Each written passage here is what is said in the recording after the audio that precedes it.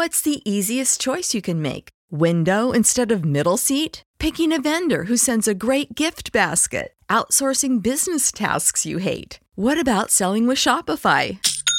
Whether you're selling a little or a lot, Shopify helps you do your thing, however you cha-ching. Shopify is the global commerce platform that helps you sell at every stage of your business. From the launch your online shop stage to the first real-life store stage, all the way to the did we just hit a million orders stage. Shopify's there to help you grow. Whether you're selling scented soap or offering outdoor outfits, Shopify helps you sell. Wherever and whatever you're selling, Shopify's got you covered. Sign up for a $1 per month trial period at shopify.com/try. Go to shopify.com/try now to grow your business, no matter what stage you're in. Shopify.com/try. When you need mealtime inspiration, it's worth shopping Kroger, where you'll find over 30,000 mouth-watering choices that excite your inner foodie. And no matter what tasty choice you make, you'll enjoy our everyday low prices, plus extra ways to save, like digital coupons worth over $600 each week. You can also save up to $1 off per gallon at the pump with fuel points. More savings and more inspiring flavors make shopping Kroger worth it every time. Kroger, fresh for everyone. Fuel restrictions apply.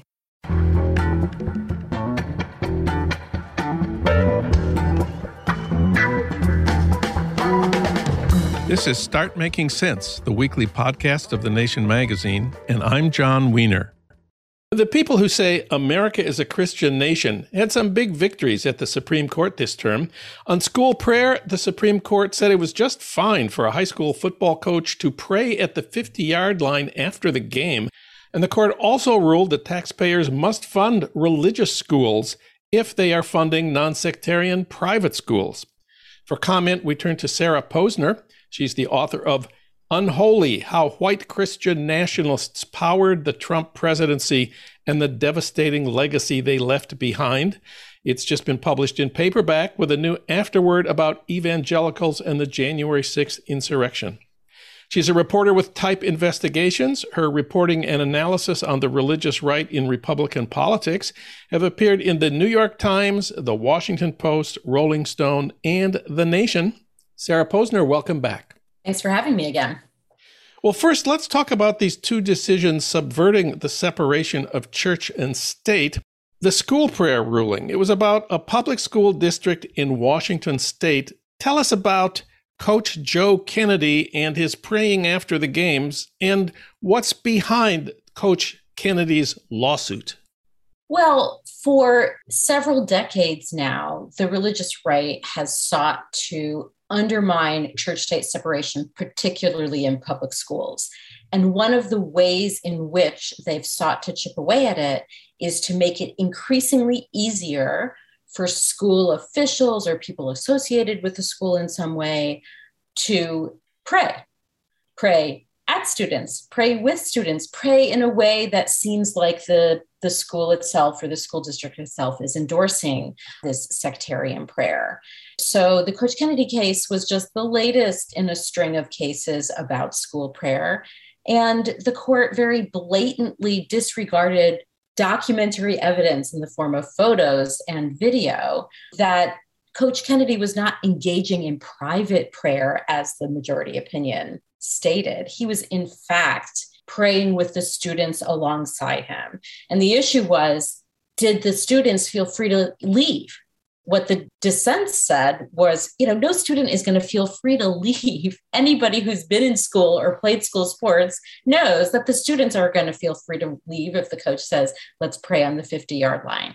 So it's really a very troubling example of the direction in which the court is moving on these kinds of church-state separation cases. Yeah, there was an interesting letter to the New York Times from a rabbi in South Carolina who said, the number one issue that I, as a rabbi, have been contacted about by students is about sports. Jewish students who get benched because they don't join in the Christian team prayer before or after a game. Jewish students who don't get playing time because they won't go to the Christian pizza lunch offered at school. Jewish students who lost their starting spot on the team because they missed a game or even a practice for the high holy days. Things like this are going on at a lot of schools, apparently. Absolutely. And I've heard from people too, where, their kid, or reflecting back on their childhood, they were one of the only Jewish students, or if you can imagine also, other religions, Buddhists, Muslims, Hindus. And I think part of the thing that's happening here is the religious right has long sought to reverse these early 1960s decisions by the Warren Court, holding that school prayer and Bible reading are unconstitutional because it's an imposition of a sectarian religious view on students in public schools. They've been long trying to reverse that by chipping away at it. But at the same time, culturally, they've already chipped away at it in places where evangelical Christians are in basically the majority in these communities all over the country. And a lot of these coaches and teachers have been told, by the religious right that they need to be evangelizing people. They need to be evangelizing students. As you can imagine, and I think it's not hard for anybody to imagine, particularly in the sports setting, the kind of coercion that goes on, even implicit coercion that goes on in those kinds of situations. No, I imagine praying at high school sports events is not the end game that the evangelicals are seeking. Where would they like this to end up? It's not just football games. They would like there to be prayer in the classroom. So you walk into homeroom at 8:10 in the morning and your teacher has a prayer to start the day, perhaps before or after the Pledge of Allegiance, right? They would really like that to be the norm. And I think that they haven't contemplated what they would do if the teacher were another religion and trying to impose that on the students.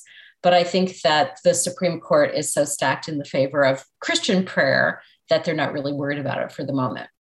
And the other big decision was on state funding for religious schools. This case came from Maine, where the court ordered a school district to pay parents for their children's tuition at a private Christian academy, where the curriculum is biblically based with religion, quote, integrated through all content areas. I understand there are 37 state constitutions that ban the direct or indirect use of taxpayer money for religious schools, and all of that now seems to have been repealed. So this is a huge decision. Tell us about what's behind the parents in Maine who won this case. What's really important for your listeners to understand is that the heart of all of this is a longstanding attack on public education. And both of these cases are part of that longstanding attack on public education, although in different ways. What they want in Maine and all over the country is for private school voucher programs or tuition assistance programs to equally fund sectarian religious schools and secular private schools. The program in Maine did not allow the funding, that kind of tuition assistance or vouchers to go to religious schools, only private secular schools. And the claim in the case was that violated religious freedom. And it's not at all surprising that this Supreme Court ruled in favor of funding the religious schools, because the balance between the Establishment Clause, the clause in the First Amendment that provides for the separation of church and state, and religious freedom, which is another freedom of religion, another clause in the First Amendment, the balance between those two clauses has been tipping way in favor of religious freedom based on the political advocacy of the religious right, but also their very successful legal campaign to tip the balance away from the separation of church and state such that that would be eliminated, and elevating religious freedom. But it's really important to understand, in their view, it's religious freedom for a certain group of Christians. The Maine case had a lot of particularities about it that makes this less than a mandate that all states must fund religious schools. In Maine, the problem is the state is so rural that more than half of its school districts had no public high school. So the state provides funding for parents who don't have a nearby public high school to send their kids to a private school.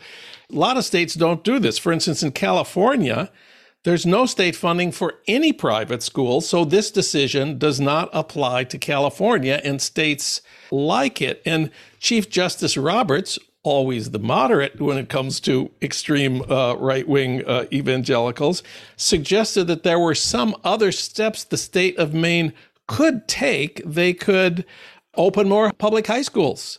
They could create boarding schools for the kids who live too far away that would be public schools. They could have remote learning for kids who live too far away from public high schools. And all of this would make it unnecessary for them to fund any private high schools. But the ruling is as long as they're funding some private high schools, they must fund religious high schools. Tell us a little bit about the curriculum in religious schools. Well, in conservative Christian private schools, the curriculum is based on what they would call a biblical or a Christian worldview. And if you've ever seen the curriculum for any of these schools, and, obviously there's some variation between them, but in the main, what the students would learn is that, America is a Christian nation. God ordained America as a Christian nation. You have a duty as a citizen, as a patriotic citizen, to defend the Christian nation. So this Christian worldview would be incorporated into every aspect of the curriculum. So in biology, you would learn that evolution is just a theory and that, creationism is the way the world came about. That Adam and Eve saw the dinosaurs walking around. Right. It's not just limited to, say, the history and government class that you would learn things from a Christian worldview. You would similarly learn biology, English, literature. All of those classes would be taught from a Christian worldview. These schools, many of these schools, would produce students who would, be expected to go on to colleges like Liberty University or Regent University or some other Christian college or university. And that is happening at taxpayer expense, right? In Maine, at least, and probably this will happen in other places too. Whereas prior to these cases, and this case in particular at the Supreme Court, it was verboten for the state to fund that kind of education, because that would be like saying it's okay to spend your taxpayer dollars in the pursuit of this sectarian religious view.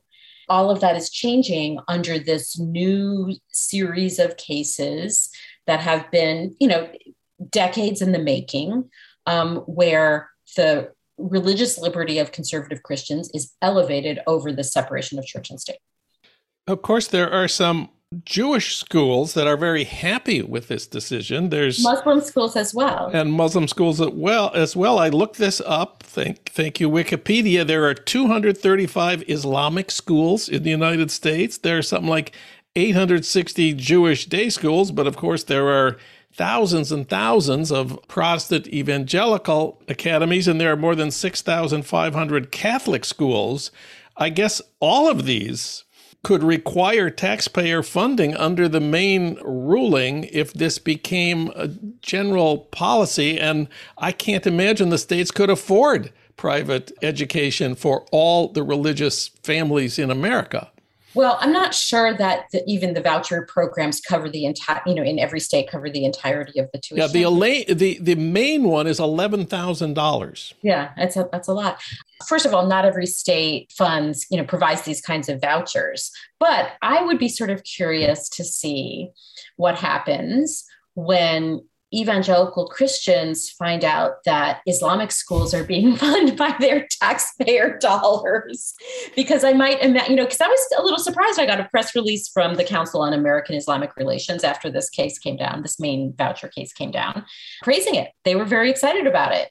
But I'll be very curious to see if there's some kind of objection to the schools of other religions being funded by these kinds of programs. It's kind of hard to imagine that the Supreme Court would say that some religions could be funded and others couldn't. But of course, we thought we would never get to this point. Well, also, I think if this term taught us anything, is that this Supreme Court is not guided by stare decisis or principle of any kind, that the case is just what they decide to do with it. It doesn't matter what the facts are, as in the Coach Kennedy case, and it doesn't matter what actual history is, such as in the Dobbs case, overturning Roe versus Wade.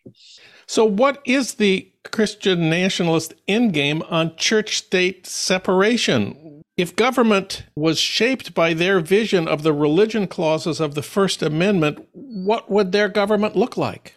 They would want government to be run by people who have what they call a Christian worldview. So they would want the president and the representatives in the Senate and senators and people running agencies. This is not just at the federal level, but at the state and local level, that people with this Christian worldview would enter government and they would say, run the health department from a Christian worldview. So the health department could stop giving out condoms in its safe sex program, or they might give out ivermectin instead of COVID vaccines, which is something fairly popular in white evangelical circles, that, vaccines are bad. There are a lot of white evangelicals who've gotten the COVID vaccine, but it's pretty common also for them to be opposed to it. Again, public schools would definitely be a target. Prayer in public schools, teachers evangelizing to students. This is obviously like a worst case scenario, but it's the scenario that they envision.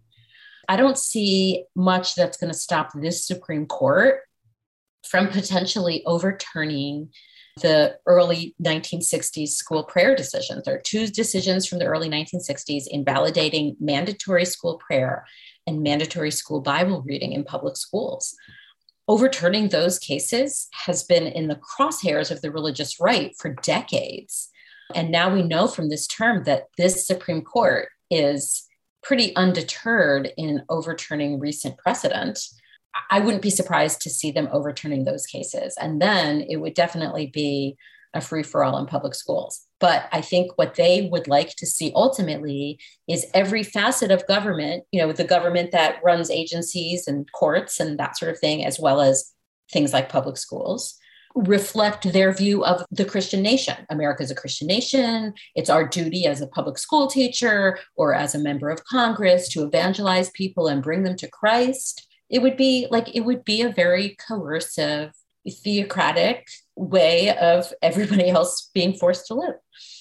Sarah Posner, she's the author of the book Unholy: How White Christian Nationalists Powered the Trump Presidency and the Devastating Legacy They Left Behind. It's just been published in paperback with a new afterword about evangelicals in the January 6th insurrection. Thank you, Sarah. Thank you, John.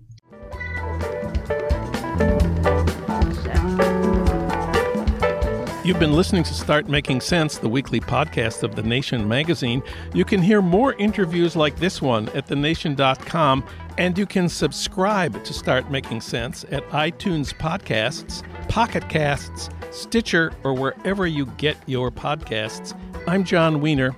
Thanks for listening.